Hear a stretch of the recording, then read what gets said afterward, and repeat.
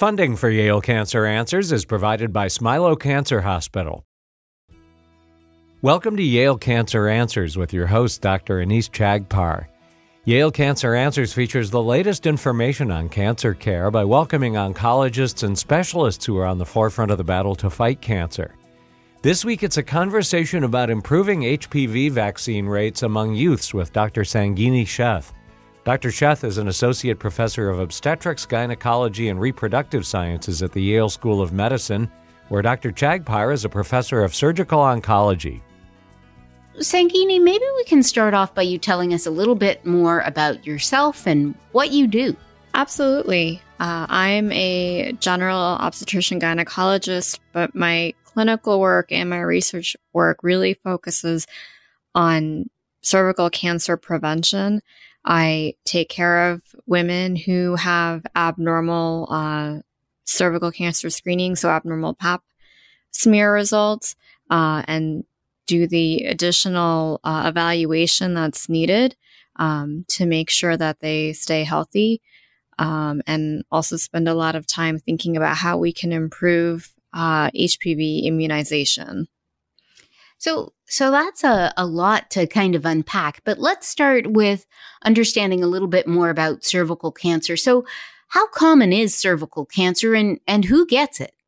In the United States, we see about 13,000 cases of cervical cancer diagnosed every year, and about 4,000 women die from cervical cancer here in the U.S. each year. In terms of who gets it, anyone that has a cervix can get cervical cancer. The most common ages of diagnosis are women in their 30s, 40s, 50s. Fortunately, we can diagnose precancer of the cervix, and that is what allows us to try to help prevent cancer from progressing to cancer.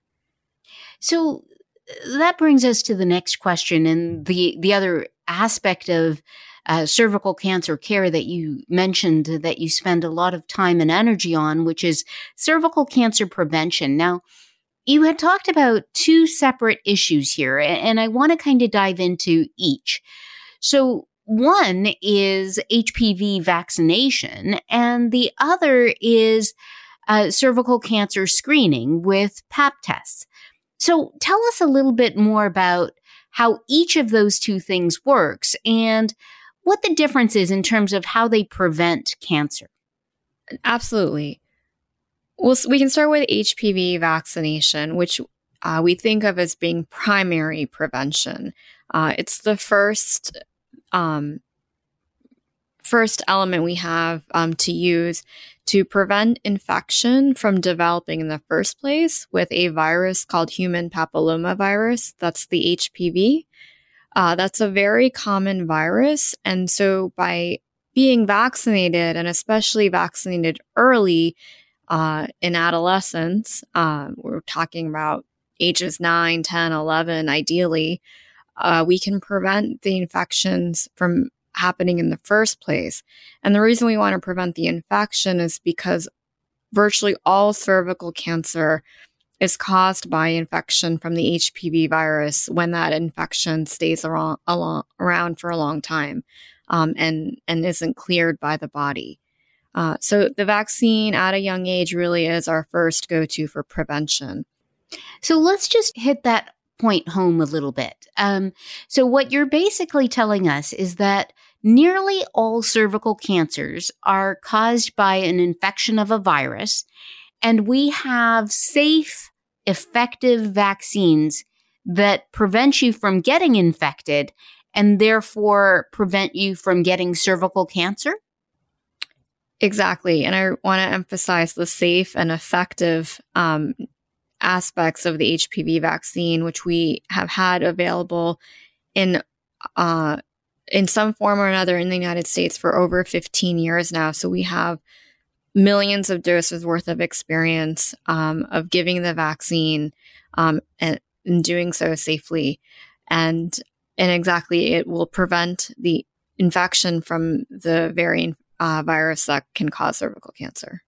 So a couple more questions on that. first, is it covered by insurance or is it free? Are there any cost issues that are potential barriers to getting the HPV vaccine?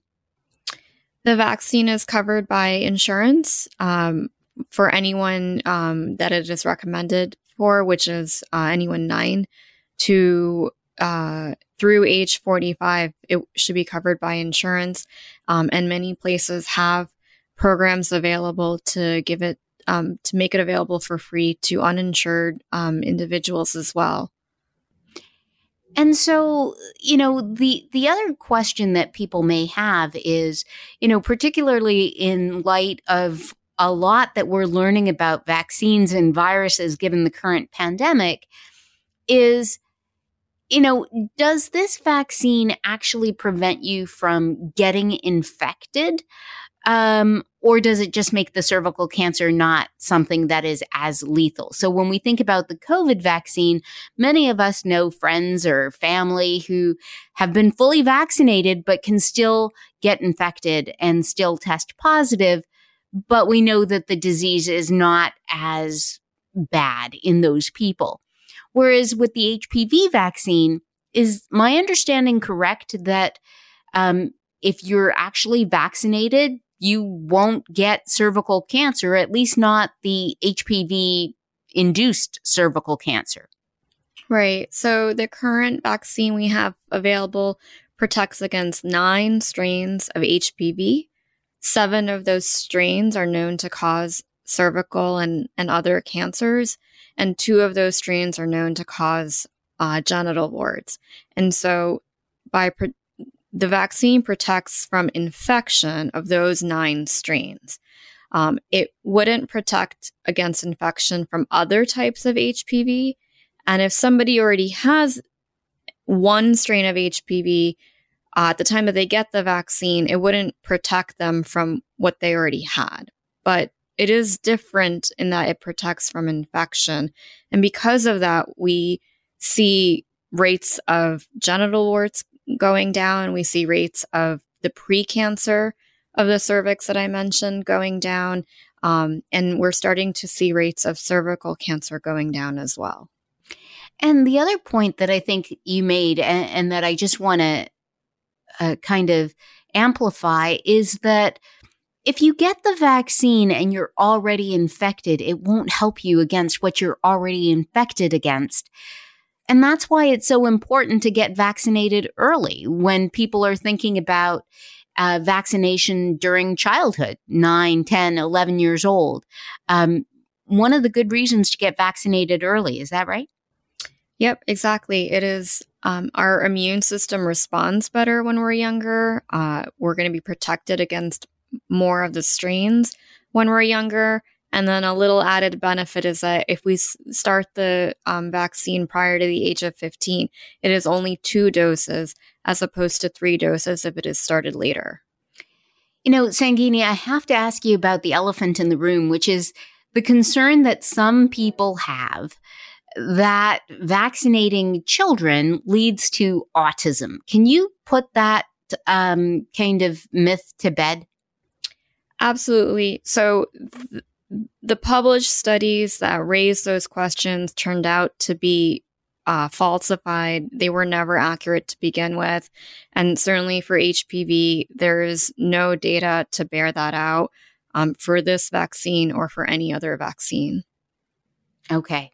So for anybody out there who is concerned about autism in children getting vaccines, just to reiterate, there is no evidence for that. And when you think about the benefit that these vaccines have in terms of preventing your children from getting not just cervical cancer, but Sangini, am I right that it also protects against oropharyngeal cancers, anal cancers, a whole myriad of different cancers that are all related to HPV? Exactly. We say 6 cancers total that can all be caused by HPV that this vaccine can help prevent. And so for everybody who has always been praying for something that will prevent cancer, here you have it. And such a good reason to get your children vaccinated. But let me ask you this, Sangini, because I know that people are going to ask. When you say the vast majority of cancers are caused by HPV, are there some that aren't? So is it possible that even if you are vaccinated, you could still get cervical cancer, but not from HPV? And if so, what are the risk factors aside from HPV that cause cervical cancer, and how frequent is that? There are very rare types of cervical cancers that are not caused by HPV. Again, I want to stress the rare, especially when it comes to cervical cancer. There, and we're seeing less and less of this, but there used to be exposure to a chemical called DES that increased the risk of cervical cancer, and so children of women who are exposed to that would be at increased risk of a non-HPV form of cancer, for example. But that chemical stopped being used a long time ago, and so we see less and less of that. And so let me ask you this question. If everybody in the entire world was to get vaccinated against HPV, would we essentially be putting you out of a job? Yeah, and that would be perfectly fine with me. But yes, we're actually in a very exciting time right now. Globally, the world is focused on the elimination of cervical cancer, and the fact that we can even have that conversation is exciting. And the reason we can have that conversation is because of a combination of having this vaccine, as well as the screening that you've mentioned already.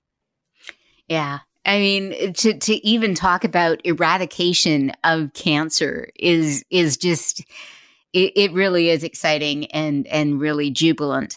Let me ask you this. If you've been vaccinated against HPV, do you still need to get pap smears? Do you still need to get screened? Yes. Right now, the screening still is a really important component.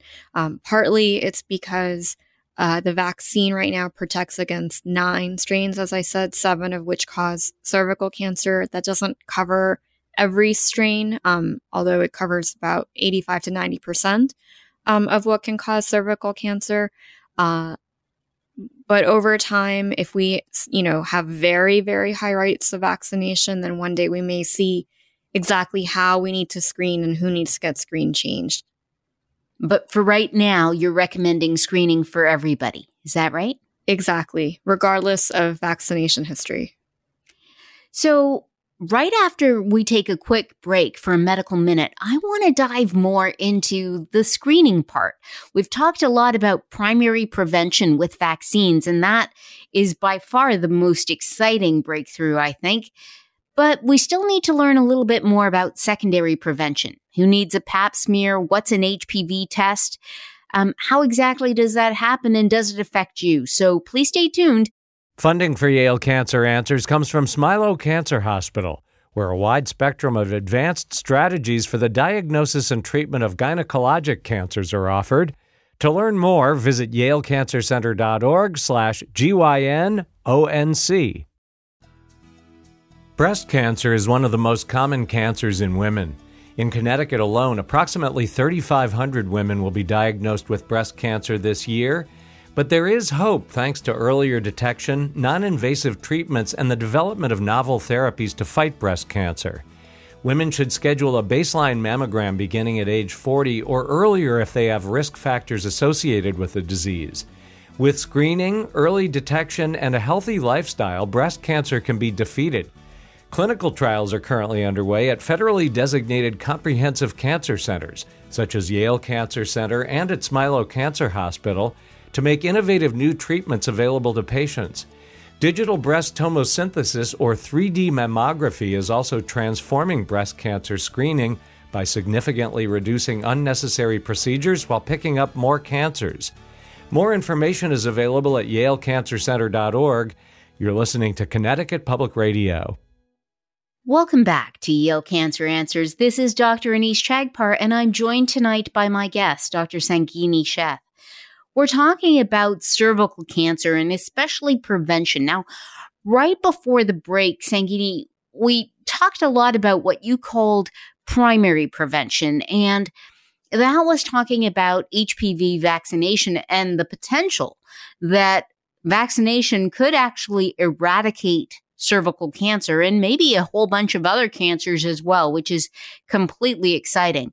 But you did mention something else, which is screening or secondary prevention. Can you tell us a little bit more about that? Absolutely. And this is probably what most people are very familiar with, which is screening with a Pap test, which we have been using since the 1950s as really the mainstay of cervical cancer prevention. And the need for screening hasn't gone away, and it remains very important. What's changed about screening is that now we're relying more and more on HPV testing as the only form of screening or a secondary part to the Pap smear to really understand who's at risk and how much risk. So tell us a little bit more about that. So many of us are familiar with Pap smears. So let's break it down a little bit. So we should start cervical cancer screening for people at age 21. So anyone with a cervix needs to start screening at age 21. That screening, at least until the age of 25, should be in the form of a Pap smear. Starting at age 25, there are some options for how to do this screening. We can stay with the Pap smear, and we can start adding in HPV testing. The reason that HPV testing makes sense is because, as we talked about earlier, that virus is what we know causes almost all cervical cancer. And by testing for the presence or absence of the virus, we can start to identify who is at risk. There is some newer recommendations that we're not really starting to see broadly in clinical practice, but we will probably start to incorporate more and more often. And that is a role for doing only HPV testing down the road. So let me ask you this. The purpose of the Pap smear is to find pre-cervical cancer cells that we can potentially eliminate before they actually progress into invasive cervical cancer. Is that right? Exactly. And so if you were just to get tested for HPV, you know that you're at risk, but how does that help you to find those pre-cervical cancer cells? By knowing who is positive for HPV and then having a little bit more information about which type of HPV. There's hundreds of types out there, but we're really focused on a handful that cause most cervical cancer. It helps guide us to who needs further evaluation in the same way that a abnormal Pap test would tell us. And more science is telling us that the HPV test alone may be as good, if not better, than the Pap test. So tell us a little bit more about that HPV test. Is that a blood test? Is that a cervical kind of swab test like a Pap, except testing for HPV? How exactly does that happen? Yeah, so from a patient's perspective, what they would experience when they go to the doctor is not that different from what they were experiencing if they were getting only a Pap. It still involves a gynecology exam with a speculum, and the specimen is collected at the cervix. And then HPV testing is done on that, which also allows for, if in certain conditions, if a Pap test then needs to be performed later on, it can be done on that same collection. The patient doesn't need to go back for another exam. So basically what you're saying is that either way, you're going to have a gynecologic exam and kind of a specimen that's taken from the cervix, which is either stained to see whether there's precancerous cells there, like a pap smear, or more frequently now, it sounds like, gets tested for HPV. And so if that test is positive for HPV, what's the next step? This is where a conversation with the physician becomes really important. In some cases, the recommendation may be needing to do a repeat sooner, so maybe a year later instead of a few years later. But in other situations, the next step is going to be the recommendation for a procedure called colposcopy, which is a big fancy word to mean looking at the cervix in the office with a microscope to get a better look at the cervix and take some very small biopsies, again, in the office. And if you had an abnormal pap smear, would that be the next step as well? Exactly. The next steps, the options of next steps don't really change. Either it would have been following up with another test sooner, meaning about a year or so, or being recommended to have this colposcopy procedure. And so when you have that procedure, is this something that you need to kind of stay off work from? Is it really painful? Or is this something that's kind of, more like a blood test and not really too bad and you can get back to living your life? The latter. It is done in the office. It doesn't require taking the day off from work beyond the time of the exam. There's not a recovery period. It's much more like a blood test than some larger invasive test. Okay, so you go in for your regular gynecologic exam. Your doctor does either a pap smear or more likely an HPV test.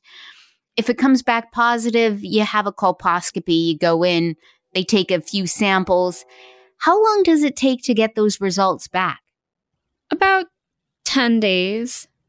Okay. And what are they looking for? Are they looking for precancerous cells? Exactly. They're looking for precancerous cells. We tend to grade precancer at 3 different levels: a level 1, a level 2, or a level 3. Anything beyond a level 3 means invasive cervical cancer.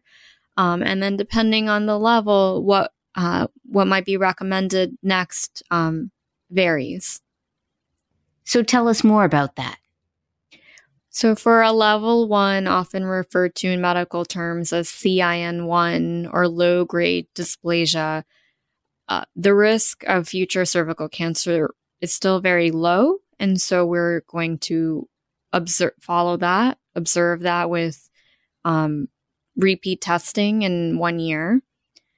When we get to level 2, the risk of cervical cancer in the future, long term, if left untreated, starts to increase.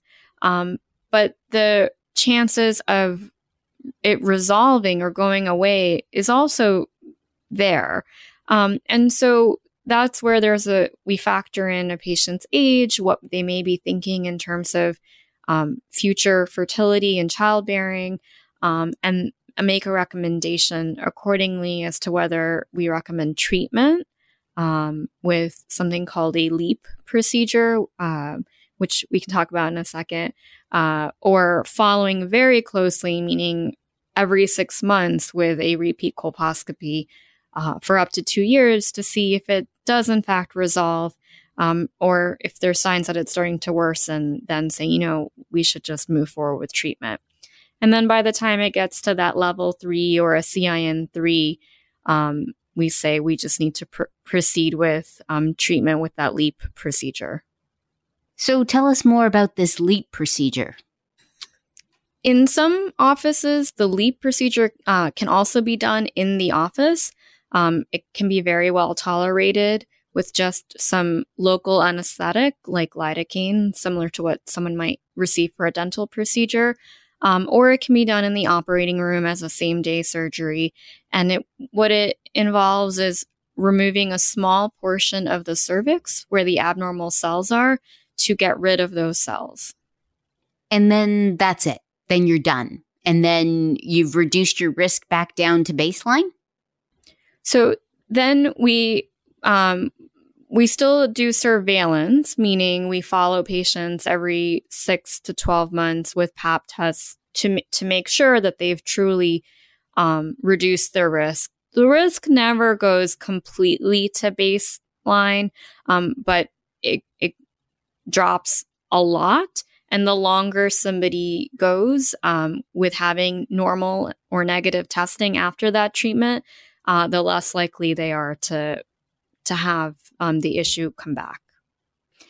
So, the next question is really something I think, as I mentioned before the break, a lot of people have gotten a lot of information and some misinformation from the experience that we've had during the pandemic. And one of the things that we've recognized during the pandemic is not only the importance of vaccines, but also the fact that there are treatments available that may treat this viral illness called COVID. And so I guess one of the questions that people might be wondering is, if HPV causes cervical cancer, aside from the HPV vaccine that we've talked about that is so effective, are there kind of antiretrovirals or monoclonal antibodies or something against HPV that are effective in the treatment of cervical cancer? That's a great question. Unfortunately, right now, the answer is that there's no other medical treatments to get rid of HPV infection.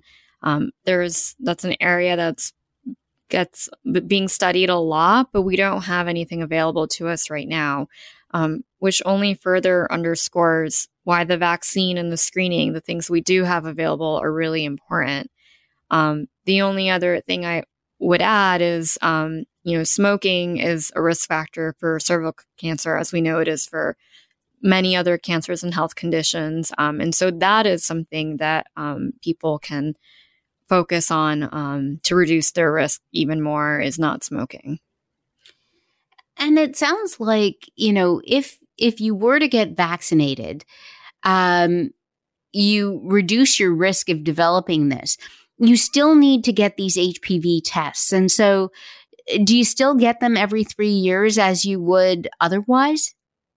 Once someone is age 30 or older, if they have a negative HPV test, the screening can be spaced out to every 5 years. That's one of the other beauties of HPV testing, is because it's testing for the risk factor. And so a negative test spaces you out more.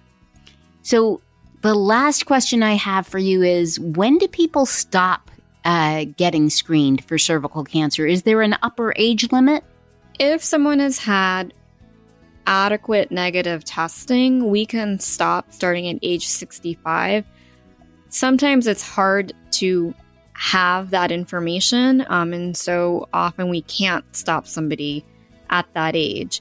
And the other situation would be if someone's had surgical removal of their uterus and cervix. Dr. Sangini Sheth is an associate professor of obstetrics, gynecology, and reproductive sciences at the Yale School of Medicine.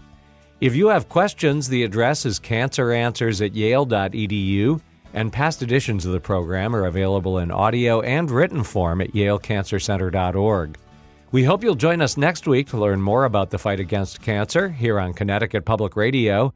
Funding for Yale Cancer Answers is provided by Smilow Cancer Hospital.